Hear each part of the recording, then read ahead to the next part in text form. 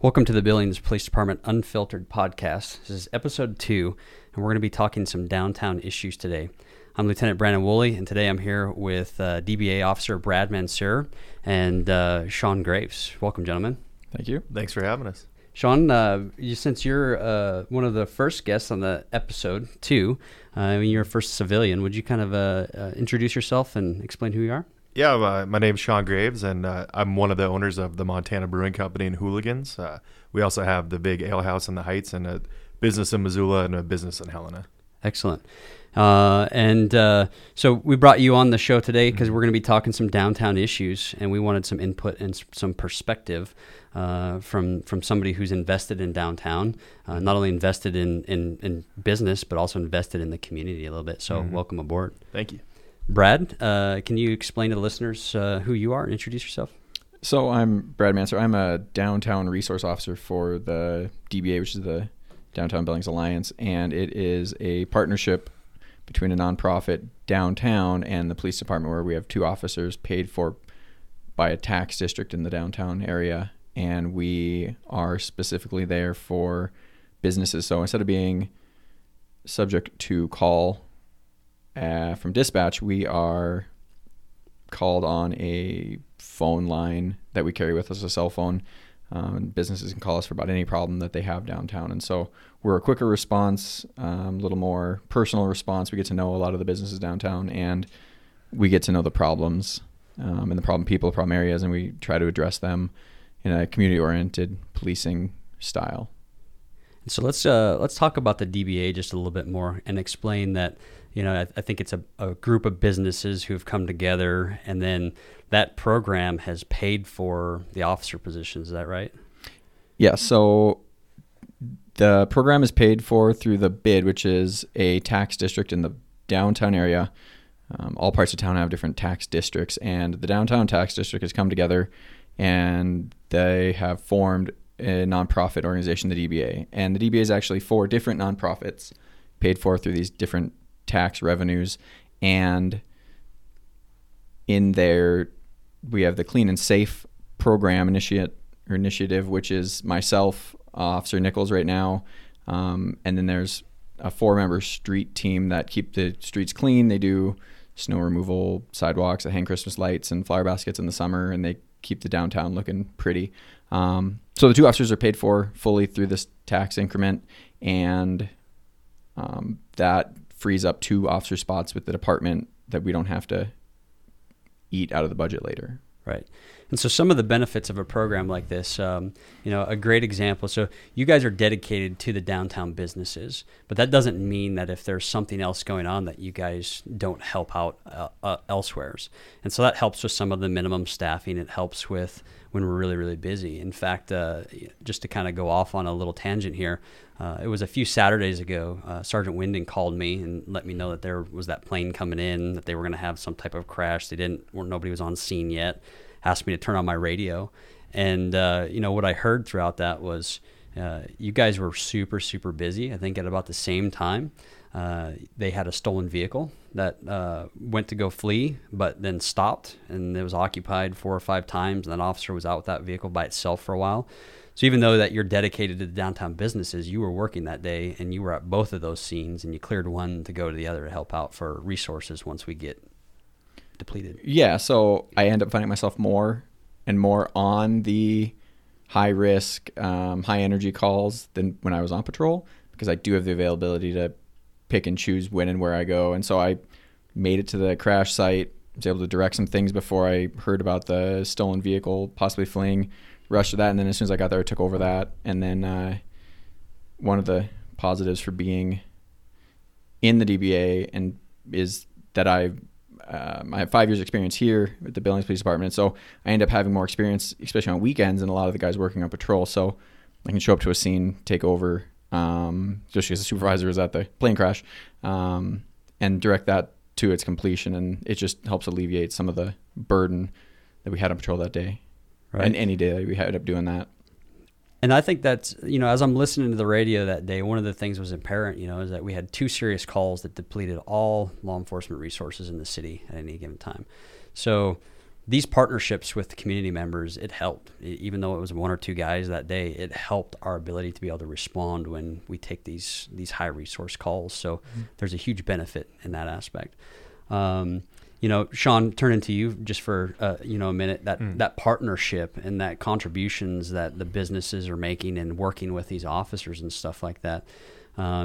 Just this last Monday, your was the Brew Pub, I believe, and Hooligans. Yep. You guys held a benefit for Officer Kathy Brown, who is fighting Wagner's disease. She's at the Mayo Clinic right now, and you guys helped with a fundraiser. Can you tell me a little bit about that event on Monday? Yeah. So, just kind of circle back a little bit. We started that program about 5 years ago, and what it is we call it Community Monday. And what we do is we donate 20% of our sales every week to a different community member that's in need, maybe struggling with a disease, cancer. We've also done school groups. We've done sports teams, different organizations that need money. For Kathy, we did an event for her to help raise money for her fight against Wagner's disease. It went really well. We had a lot of support from officers in town, and we were able to fundraise over $5,000 for her and send that out to her. So it's pretty incredible. Not only that we get so much support from businesses helping donate auction items, but the community is turning out and helping out. So it's a wonderful cause, and we've had a lot of support. And at this point, we've raised over $250,000 through the program. That's amazing. And that kind of is a good pivot point for us to kind of start heading off on our conversation a little bit. And my question to you is, as a citizen, non-law enforcement, but somebody who's engaged in the community, what does a healthy downtown, what does the healthy community look like and mean to you? It's everything. We've invested a ton of time, money, resources into developing and helping out with downtown. And the thing that we look for is just having a safe community where people feel comfortable. They can get out of their car, they can park anywhere, they can walk up and down the streets. And it's just a good downtown is just important for our city. People want to come to Billings. They want to stay at one of our nice hotels downtown, go to the breweries, the restaurants that we have, be able to shop. And they want to be able to do that without, in fear that somebody's going to harass them or panhandle. And that's really what we like to see. It's just a nice, safe, clean. We've done a great job with, you mentioned having flowers and stuff downtown, decorating for Christmas, keeping the streets clean. All that stuff has been fantastic. But this is kind of the last step of just getting our transient problem in order so that people feel safe and comfortable being able to come down and support these businesses. Excellent. So what I'm hearing from you is that there's this team approach of a healthy downtown. Brad talked about the DBA. You have other people who are paid for by the same funding as you do that are there to clean up downtown, to water the flowers, to work with businesses, to make sure things are going right when you guys are holding these events. Same thing here. On the private side, you're working together with other organizations. You're helping more than just law enforcement in the community with your fundraising. You're helping everybody in need. It's absolutely fantastic. So one of the things I'm going to bring up now, we're going to kind of talk about is back in 2016, the city of Billings had a livability report established, and it was basically a survey, and they talked about what is the livability in Billings, and essentially they're looking at is the city not only is it just habitable, but is it a desired place to live, and is it also a place that's going to attract people to come here and want to come there? And they talk about the matrix of what it makes to make a good downtown. Obviously, transportation, good pedestrian signals, images, perception, just the sight of the cleanliness, and then obviously there's the safety functions in this as well. And this study was a sample of 395 residents of Billings, and they were asked some questions by this study. And some of the things that it comes down to is quality of life for a lot of the citizens who live here. And they measured this based off of a national benchmark. And the two big things that were the most important from the survey were the safety and the economy. And this is where it comes in, where law enforcement, we have the public safety portion of this, and then now we have the businesses and the economy, because they help fund the healthy city. One of the things that is kind of interesting is one of the ratings for overall feeling of safety in Billings and downtown commercial area. We were lower in comparison communities, while ratings for safety in neighborhoods was rated positively by about 9 in 10 residents and similar to communities. And so what this study showed is that the perception of safety in your neighborhood was pretty significant. People felt very safe in their neighborhoods here in Billings, but there's a perception that in the downtown areas that they're not as safe compared to other cities. Sean, can you kind of speak to that a little bit in your own experiences? Yeah, I mean, owning a business in not only Billings, but in Helena and Missoula, and both those businesses are located in downtowns, we're just seeing quite a different culture downtown. We don't really have any panhandling issues, any sort of harassment taking place in Helena, rarely in Missoula. And down here, you know, we really struggle with, you just never know what's going to happen on that day. We have a lot more transients downtown. And I think one of the issues that we face in Billings directly is that our transients are a little more aggressive. In Missoula, they're a lot more laid back. They're not going to panhandle. They're not going to talk to you. But even walking down here from the brew pub to here, I got asked for money. And I think that's one of the issues that makes people feel uncomfortable, because they want to be able to come down and enjoy our shops and enjoy our restaurants and go to their job without having to feel uncomfortable. And I think that's really what we have to get to, a place that where, you know, obviously we're going to have transients, but how can we help them get to a place where they're not going to need to be out on the street, you know, constantly harassing and talking to people and being publicly intoxicated. Right. Brad, what's your take from your position? So coming into this, I did a bunch of research on the numbers beyond what I already knew. We've different places like Billings Clinic through the Crisis Center have done studies saying that at any given time they expect there's 1,000 to 2,000 homeless individuals in Billings, the whole city. Talking with the Crisis Center, they know of more than 37 at any given night sleeping out on the streets. That's just from their intake numbers. We do have a large population of homeless individuals, but the number of homeless that are actually causing trouble is a very small minority in that group.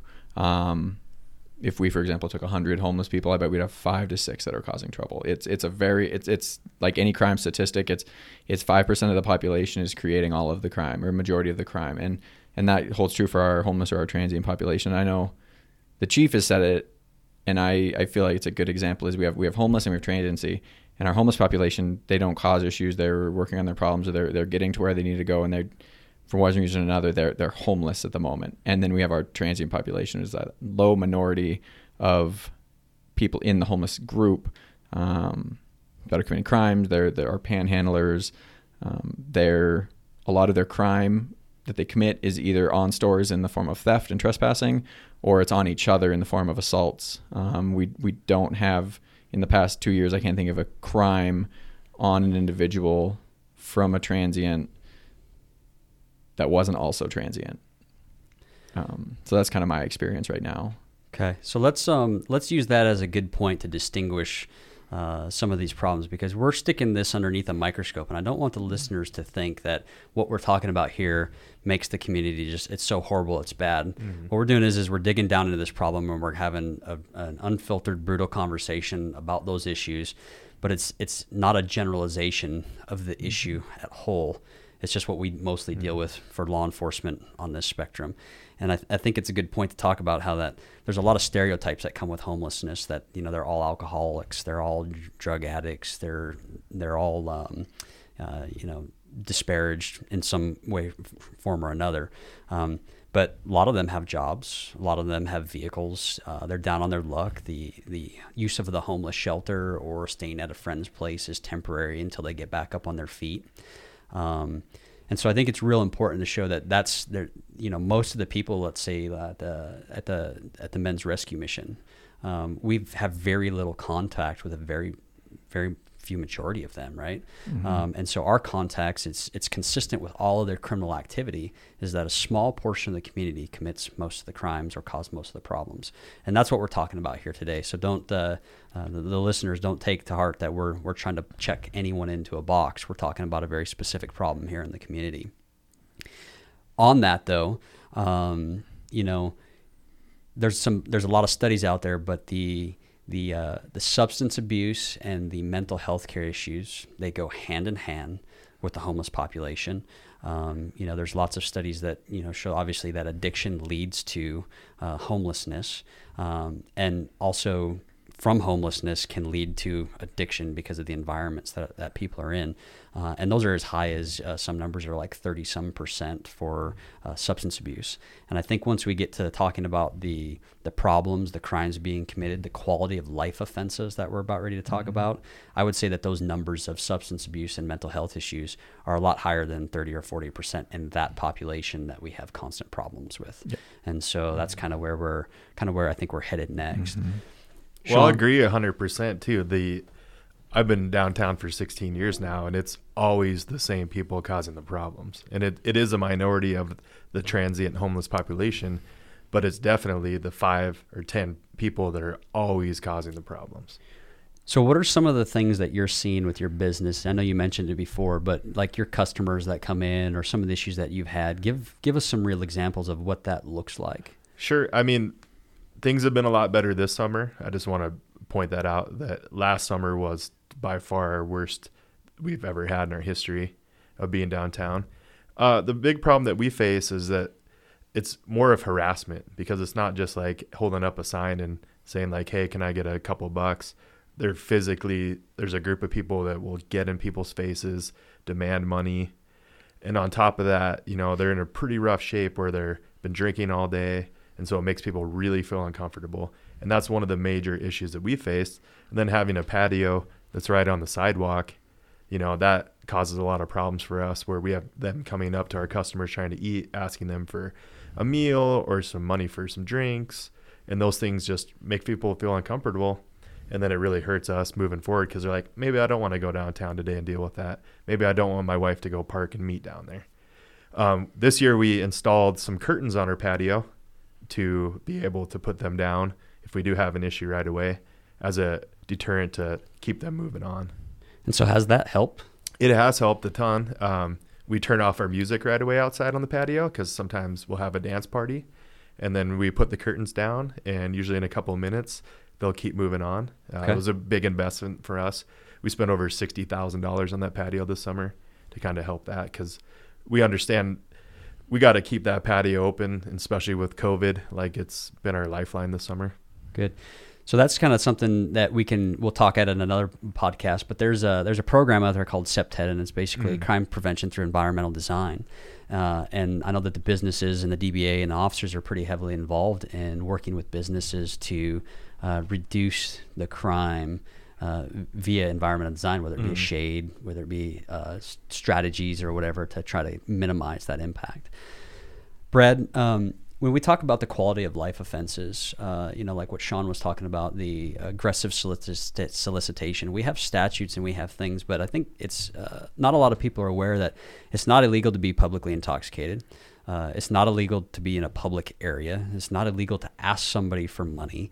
But there are some city codes and some other laws that outline what they can and can't do, because law enforcement is often found in a position where we have to support the constitutional rights of everybody, to include the transient population, the homeless. And then we only get involved when there's some type of criminal event or offense that we can get into, because they're now impeding on somebody else's civil rights. So Brad, can you kind of speak to some of those offenses and things that you deal with? Yeah, so the majority of offenses we find are trespassing on private property offenses, theft offenses. Usually those are very minor theft offenses under, I'd say, $20 or $30. Food, alcohol, mainly alcohol. We have a generalization tag called suspicious individual or suspicious call, and that more falls under, if nothing else classifies, they're doing something weird, it may or may not be illegal, someone calls it in, we don't know how to classify it, it becomes a suspicious. We have disturbances, which can be physical or verbal altercations, and then a big one we have that isn't actually a crime is welfare checks is what we do, and so that's someone passed out on the side of the road or on the sidewalk or on a bench. And so those are the main things that I, myself, and then anybody working in the downtown area end up handling. And so one of the big ordinances we have, it's the panhandling ordinance. It's called commercial solicitation, aggressive solicitation, and it lays out about 9 rules everybody has to follow. And this is everybody, not just transient population, for panhandling. And panhandling on public property is legal if all of these rules are followed. And what ends up happening is that they get followed to a point, and then once someone's refused, if they ask again, if they get more aggressive, that's actually a violation. No one can get aggressive in asking for money. You can't ask for money within 20 feet of an ATM. It has to be on public property. You can't panhandle on private property unless you have the express written permission from a business owner. And to this day, I don't know of any business owner that's ever approved that. And I don't think anyone's ever even gone to them. They can panhandle cars from the road, but they have to do it on the sidewalk, and they have to do it with a sign. So you can't stop cars with your person. You can't flag cars down. You just have to have a sign, and the sign has to tell the truth. Part of our law says you can't lie on the sign, and a lot of times that comes in the form of claiming military service without ever having been in the military, a stolen valor type situation. That's the majority of our infractions on that one, which for the most part, unless you know the subject, it's kind of hard to call them out on that. But I myself know in our downtown population, I've caught a few of those military service signs, and I know they did not. And for the most part, we just make them get rid of that sign and move on because of that. And the other offenses that we come upon, those are the theft to continue to drinking, and then we don't have intoxicated in public, but we do have an open container violation law. You can't drink alcohol in public unless you're at a facility such as a bar or a restaurant or a residence where it would be legal then. And so the majority of issues we see are people drinking openly in public, whether it's on bus benches, on the side of the road, on private property, open to the public. That's where a lot of our problems spawn from as well. So how much of your day, or what percentage of your work, is just going around and trying to deal with these quality of life offenses? When I'm not in meetings, which is not every day with different service providers around town, about 100% of the day. It's very rare that a business will call me for a theft outside of the transient population, or for a burglary, or speeders on the road in their area. That's not very common. I've yet to get a call from a business about an employee committing a theft, even though that would be within the realm of the scope of my duties. I get 10, 15 calls a day from business owners on an average day, and every single one of them is about the transient population either trespassing on their property, sleeping on their property, passed out on their property. Public urination is very common because we don't have any public bathrooms in Billings.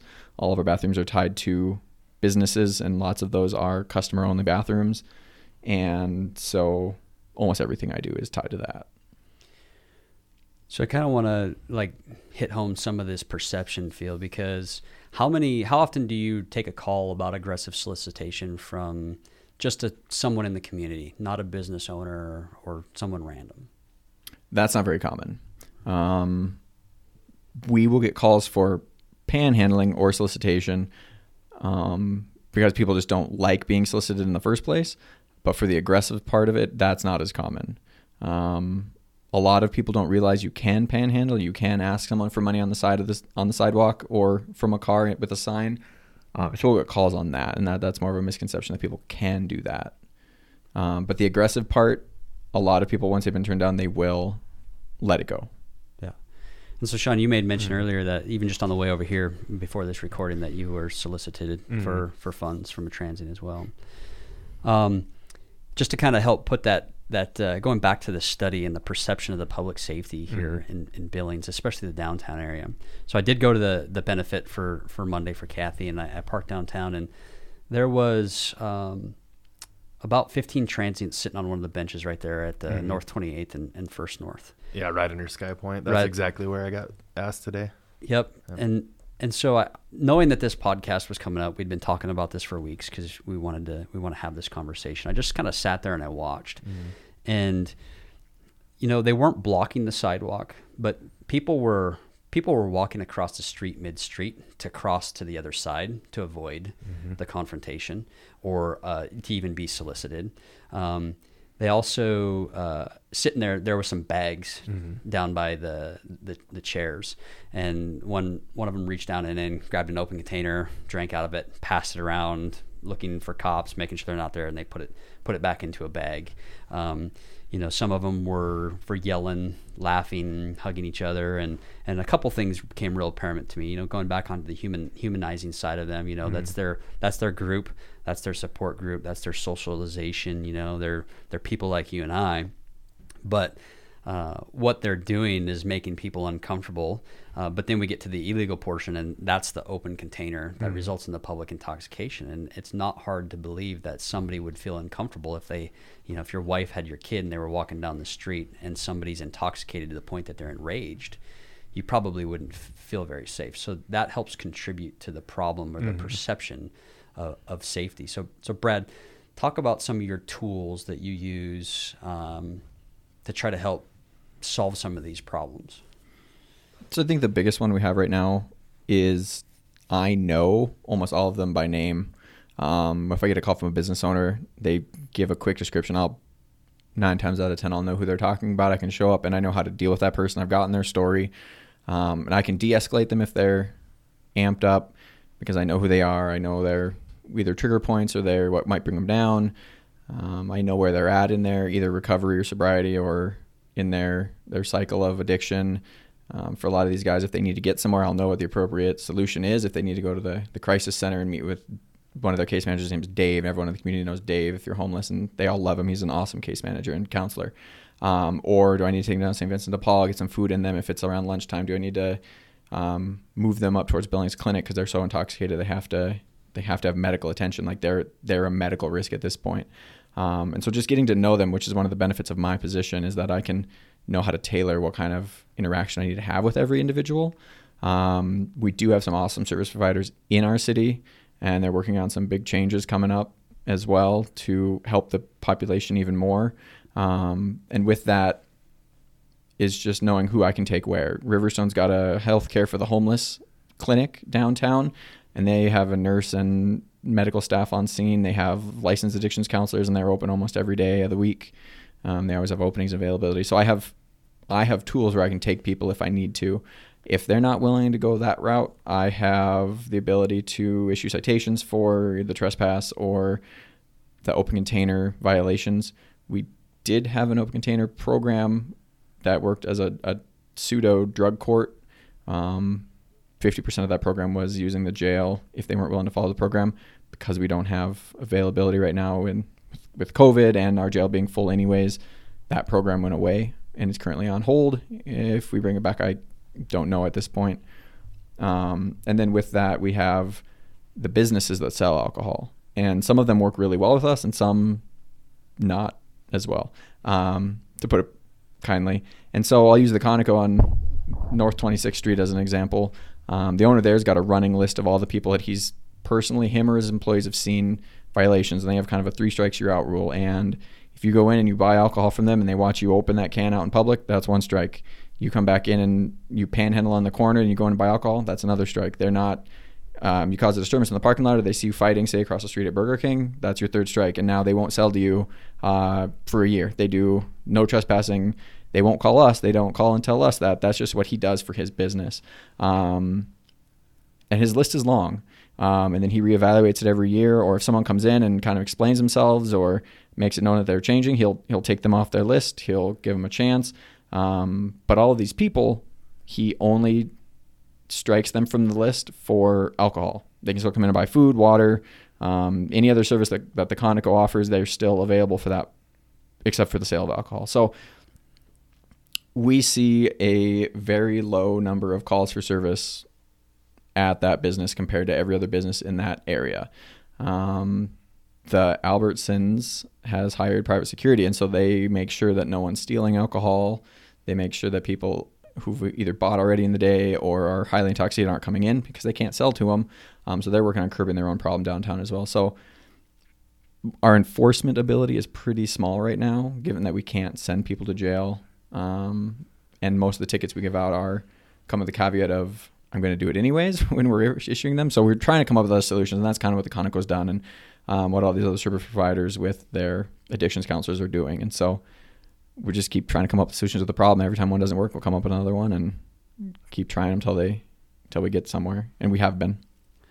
So I think you bring up a really good point to kind of dig into this just a little bit deeper with, and I think in part two, we want to go more into some of these precursor resources prior to law enforcement involvement. Because I think a lot of times law enforcement's looked at as a frontline defense to these issues when we should be a last line defense. Incarceration, citations, arrests, that kind of thing should be a last defense. But we have to acknowledge that, a good criminal justice system with a jail, the ability to incarcerate, to enforce the laws is part of that healthy system. And what I've been hearing from you, Brad, is even from that, we're partnering with other people. We're doing things to try to get these people to resources prior to having to intervene with criminal offenses or arrest or incarceration. But once it gets to that, where those resources aren't being used or they haven't worked, and that we're left with somebody who continues to violate the law, we need the ability to incarcerate. And so you brought up the MAP program just a little bit. That was kind of like a drug court program where their success was related to their incarceration at YCDF, as well as, during these COVID times, we're not able to incarcerate anything but high-level felonies, offenses against persons, or get permission to do that. So at this time, it seems like everything's kind of stacking up. The MAP program has been put off to the side because of the inability to incarcerate or work with the court system. Yep. And we don't have the ability. You could write a ticket right now, but you can't take them anywhere. They could not show up for court and get a warrant, and they still can't go anywhere. I think the most the egregious thing that I've heard about that system kind of failing so far recently is we had one of our local transients who's been around forever. He had something like over 50 warrants for his arrest, and the courts, we just quashed them. They got rid of them because at what point can you not? Are you just adding more warrants and warrants and warrants on top of warrants on top of warrants, and there's no solution at the end of that pipeline. So the ability for law enforcement to be able to incarcerate in some of those circumstances is a challenge. We also had some legislative changes in like 2017 with some of the criminal justice reform that decriminalized a lot of first offense misdemeanor crimes. And that's first offense within a year, and that's a conviction. And so there are some challenges that have been working against us on the law enforcement side of some tools and solutions when all other of those services have failed. So is that palpable to you? Do you notice that on the reoffending crime rate, since we can't take anybody to jail right now for these smaller offenses? Yeah, absolutely. I think it goes into 2 points. One, everyone on the street knows, all the transient population that's currently causing these kind of crimes knows they're not going to go to jail. And they expressed to Officer Nichols and I, whenever we stop them, dump out the alcohol they have that's open, issue them tickets or warnings. What are you going to do? When we get challenged, several of them will yell at us, try to get in our faces. It's in a different world. I mean, they would be going to jail. We would be solving a problem that day right there. And we're getting challenged by people who never would have challenged us last year or 2 years ago. And we have the record for warrants served was 31, and I had that last year. And I served the 52 from the gentleman last month. And we've got people, probably more than 10 people sitting at 40 warrants or more right now. And all of those are for trespass, open container, and maybe some low-level misdemeanor fights that they have or public urination. And so the court system is getting so overburdened with tickets, but they have no solution either. Well, that's the change that I've seen too, is that if you look at being downtown for 16 years now, when they lost the fear of getting in trouble, things escalated quickly. And you've seen that in the last 2 or 3 years to the point where they know that they can drink and aggressively panhandle and there won't be anything that'll happen to them. And once that mentality's taken on, we're just in a bad spot. And that's where we're at right now. I mean, we deal with the same people constantly, and it's like they don't care because they know that nothing's going to happen to them. If you get to the point where you have that many warrants out and you've done it repeatedly over and over and over again and nothing's happened to them, why wouldn't they stop? I mean, they're just going to keep doing it. So, I mean, that's our big problem. And I know you're going to get into this later, but it's just the fact that we need more jail cells so we can take people in and let them know this is serious. Like, we're not going to tolerate it. When we get to that point, it's going to fix it instantly. But right now, all these programs are gone. We have no jail cells for them to go. What's stopping them? And off of that, one of the big things we used to have was the jail was holding some transients in jail at any given time. There was always someone serving a sentence. And so there was a certain amount of them that weren't on the street at any given time. Now we have 100% of the population out on the street. And this summer has been a pretty big party, I would say, because of it. And with that, with the MAP program, one success they had was once someone was in jail for, say, a week, our resource outreach coordinator would go in through the DBA to the jail, meet with people, whether that was right then and there or over the course of a week. They would do counseling in the jail, and work on getting an agreement with them between the court and the inmate, the offender, that if they got out of jail and went to outpatient treatment, and originally it was a AA style meeting, an Alcoholics Anonymous style meeting, for 30 days or whatever was left on that sentence, they could be out. They wouldn't have to be in jail. They could go to treatment and they could work on bettering themselves. And if they had so many missed meetings, they could be revoked back to jail. And that was a big driving force in that program. And that's what made it partially successful. Was it's not that just we were putting people in jail, but we were able to meet them sober with a counselor and with resources ready to go. And that was that step that someone needed, because they weren't going to do it on their own. We see that the people aren't going to, addicts aren't just going to do it on their own in this population. I don't want to generalize all addicts, but without some other step, the carrot and the stick is kind of what the example is given. Without that step at the jail, we can help you get out of here. We can help you get sober, stay sober, come to our classes. Without all of that together, we don't have a program, and that we're seeing the deficit of that right now, or the effect of that right now. You guys are hitting on like the fundamentals of kind of this healthy community and like the basics of law enforcement, but it's well known that consequences or penalties do have an effect on criminal offenses or the commission of crimes. And then the other part is getting back to law enforcement being that kind of that last gap in protecting the community from these violations that kind of affect that public safety perception, is that if this select group chooses not to, refuses to, or just doesn't because of how addicted they are or the mental health issues that they have, there has to be a course or a recourse for us to be able to help remedy those. And these programs that you're talking about, whether it's increased jail space for periods of time, for us to be able to slow the momentum of this down. And here's where it kind of really builds to being very important. Right now, because we're in law enforcement, downtown is not an unsafe place. And I get the perception from people when they come downtown and they see this kind of stuff that they can get there. But knowing the crimes, being able to read the reports, a lot of the violent crime, the stabbings that you read about, the assaults, that kind of stuff, is transient on transient crime.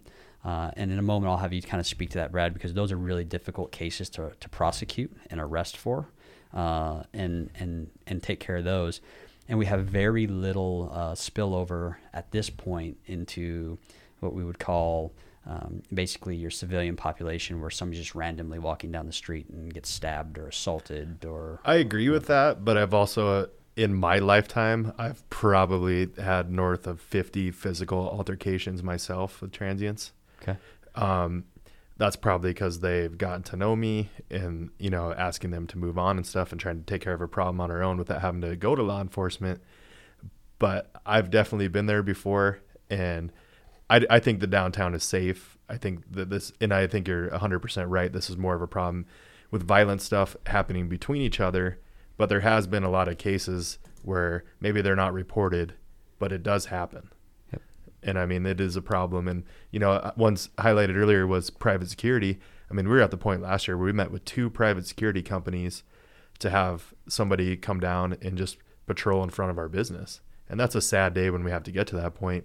And that goes back to not having any fear of being in trouble. Yep. And I think that's what's going to ultimately what we'll see if we can't get a grasp on some of that here, is that those citizen encounters are going to increase as well. And that's not a direction that we as a city, I don't believe that we want to go that direction. Brad, can you speak to a little bit about some of the challenges of some of these more serious violent crimes, these stabbings, these violent assaults that occur, transient, some of the challenges that you face trying to build a case and then prosecute to try to do your job? Yeah, there are lots of reasons why a case wouldn't go to completion through sentencing. For the most part, when I encounter, and this is some of the 5 years I've been here, not just since I've been at the DBA, but the transient population isn't big on being a victim. Part of that might be some mental health or blaming, guilt. There's all sorts of reasons why someone doesn't want to be a victim, but it's kind of like the cliche prison mentality of, you got to be tough and not a victim. And the streets are kind of that way as well with the transient population. They want to be tough to each other. They don't want to appear weak. No one wants to be weak. They don't want to be preyed upon by other transients. And so when an assault occurs or a fight or a stabbing, for the most part, they won't make the report. If we find them, say for a stabbing or they're unconscious, they will deny. If they're unconscious, we'll make a report anyways and catch up with them later to get more details. At that point, most of the time they refuse a report. I can think of 2 stabbings this summer between 2 different transient groups. And both of them, after they were contacted later, refused to make a report. Suspect known, victim known, circumstances known. And both times they absolutely refused to prosecute a case.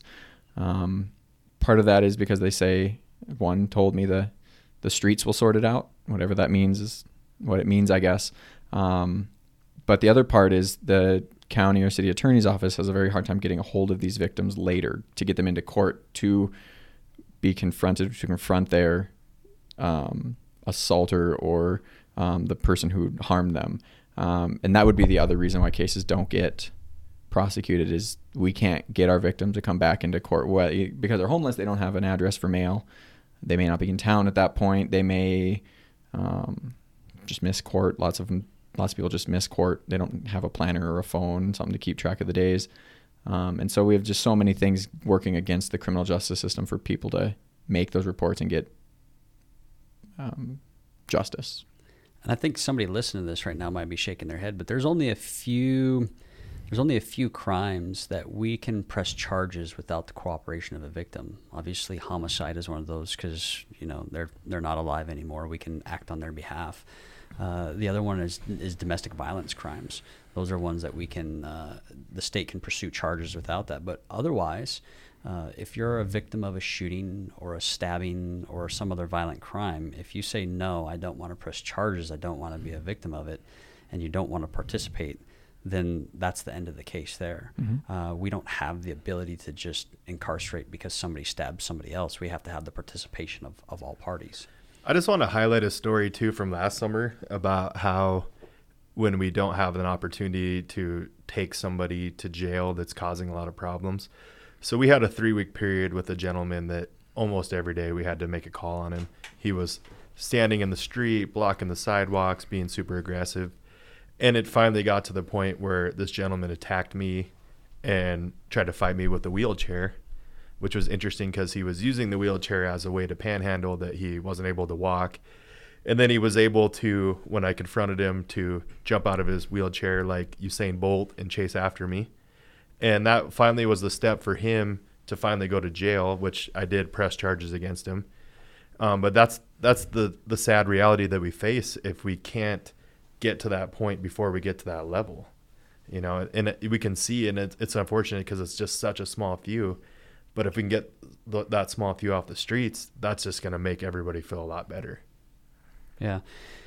Sean, can you speak to a little bit about even just like, even some of like the littering, the image perception of some of the trash that gets left downtown over the course of just an evening? Well, we're pretty blessed that we have the street team cleaning things up. And one program that I would like to see in the future that if we can't take anybody to jail, that they're issued some sort of a community service program where they have to come downtown and clean up their mess or help clean up the streets and pitch in. I don't know how we can do that. I don't know how we can make them do that, but I think like some sort of community service. So if I get caught publicly drinking, public urination, they're like, all right, you just got slapped with 2 hours of community service. That would help a ton. It's pretty frustrating. We chip in, we spend a lot of money to support the DBA and pay taxes to keep the streets clean. So it's frustrating when, let's say if we have an event like a Big Alive after 5 and we stay out till 10 p.m. Sweeping up every single piece of trash and then come out in the morning and there's litter everywhere because they ransack the dumpsters and try to get half a beer out of the trash can and the whole trash can's all over the place. It's hard to see because a lot of people are working hard to keep everything clean. And there's just a lack of respect for our community from that certain sect of individuals that just, they don't care. And, it's frustrating.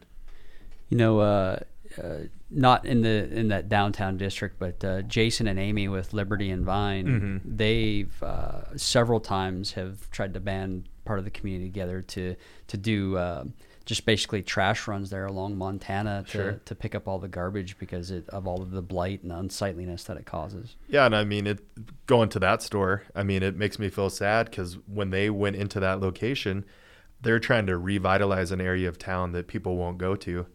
And unfortunately, in my head, when they opened up, I was like, oh, this is going to be a tough spot to be in because you got that underpass right there. You got people coming and going. And just with a lot of, we have to have a ton of lighting. That helps out a ton, too, I've noticed. The better we light, but having a dark area like that, bad things are going to happen.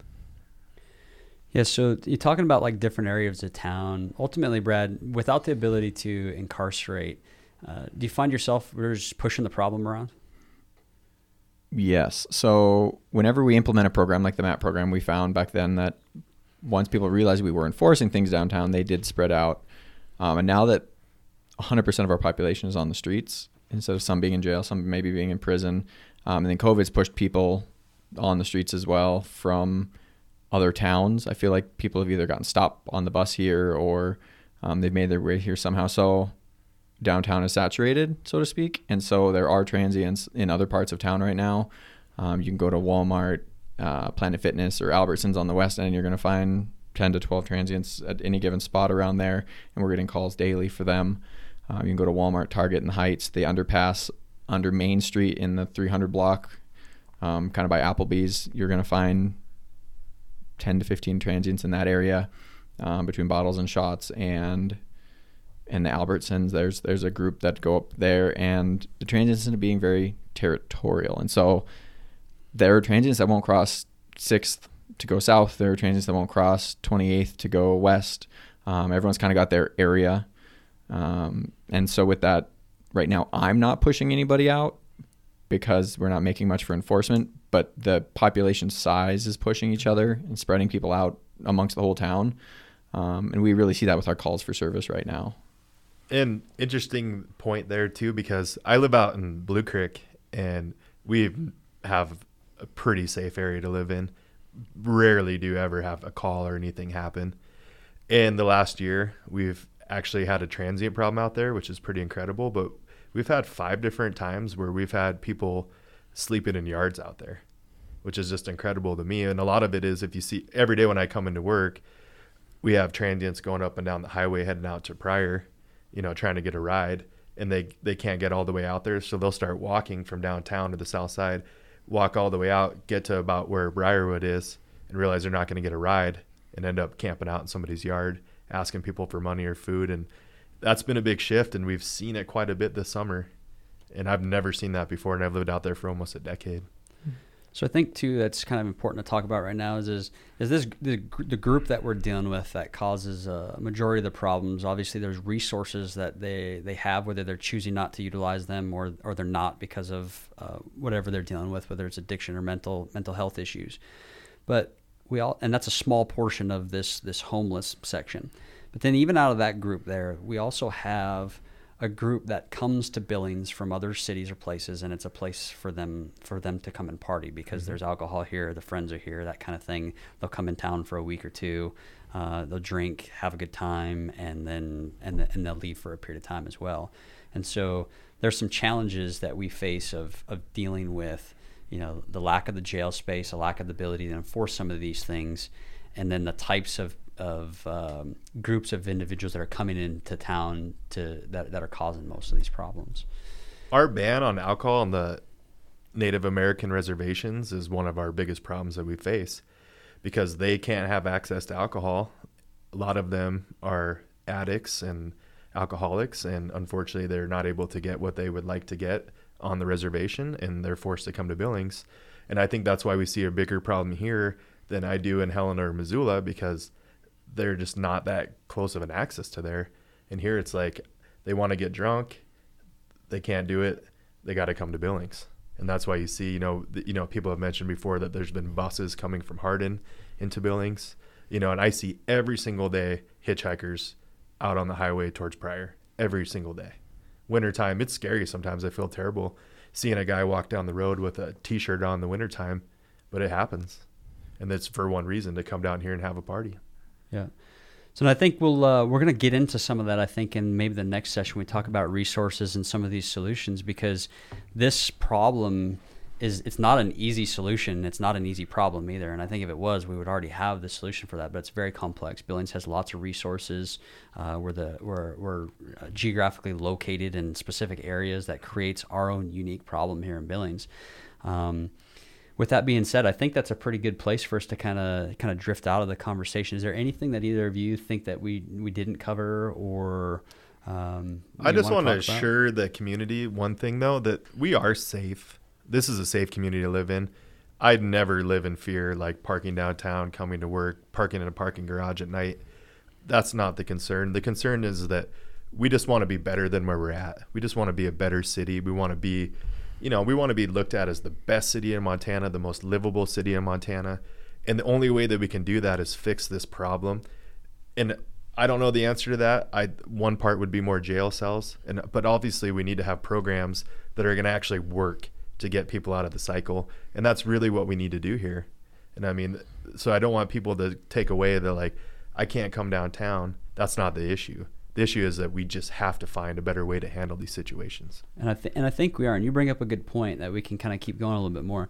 Brad, would you talk about the outreach resource coordinator that works with you? Yeah. So the DBA has a resource outreach coordinator hired, and as of right now, his name is Cody Christensen Litton, and he's been in the community for years now. He's a big supporter of downtown and recovery and different mental health and substance abuse groups. And right now he's kind of the go-between for about every service in town, because everyone plays really well with themselves but doesn't play well with others when it comes to service providers. One, they're competing for the same grants, they're competing for the same customer base, and so he's been the middleman. We've trying to get everybody on the same page, find out where all our resources are. If we have a licensed addictions counselor at the mental health center that might have openings, but we can't make a guarantee, but we can find one down at Riverstone that's open every other day. We would have never known that if he had not been doing that outreach, trying to find where we can have and how to best use our services without everyone doing the same work and not realizing duplicating effort, I guess. And so he's been working on trying to get some of that taken care of. And then one of the things just wanted to touch on is I ran a bunch of statistics on our calls for service downtown, and any one place downtown does have a fair amount of calls from, I ran just the summer months, and if you look at the Holiday or Albertsons or Denny's downtown, they seem to have a high number of calls, and those calls are all the transient related activity that we talked about. But if I look at other places around town in the same time frame, they actually have more calls. You look at the Walmarts, you look at Target, Scheels, many of our big shopping centers, many big open to the public areas, they have as many calls for service, if not more, than a lot of our downtown businesses. And that's just perception. Someone will park quarter mile away in a Walmart parking lot and walk in and not feel unsafe, but they have a hard time parking around the block downtown because they feel it's unsafe. Their perception is unsafe.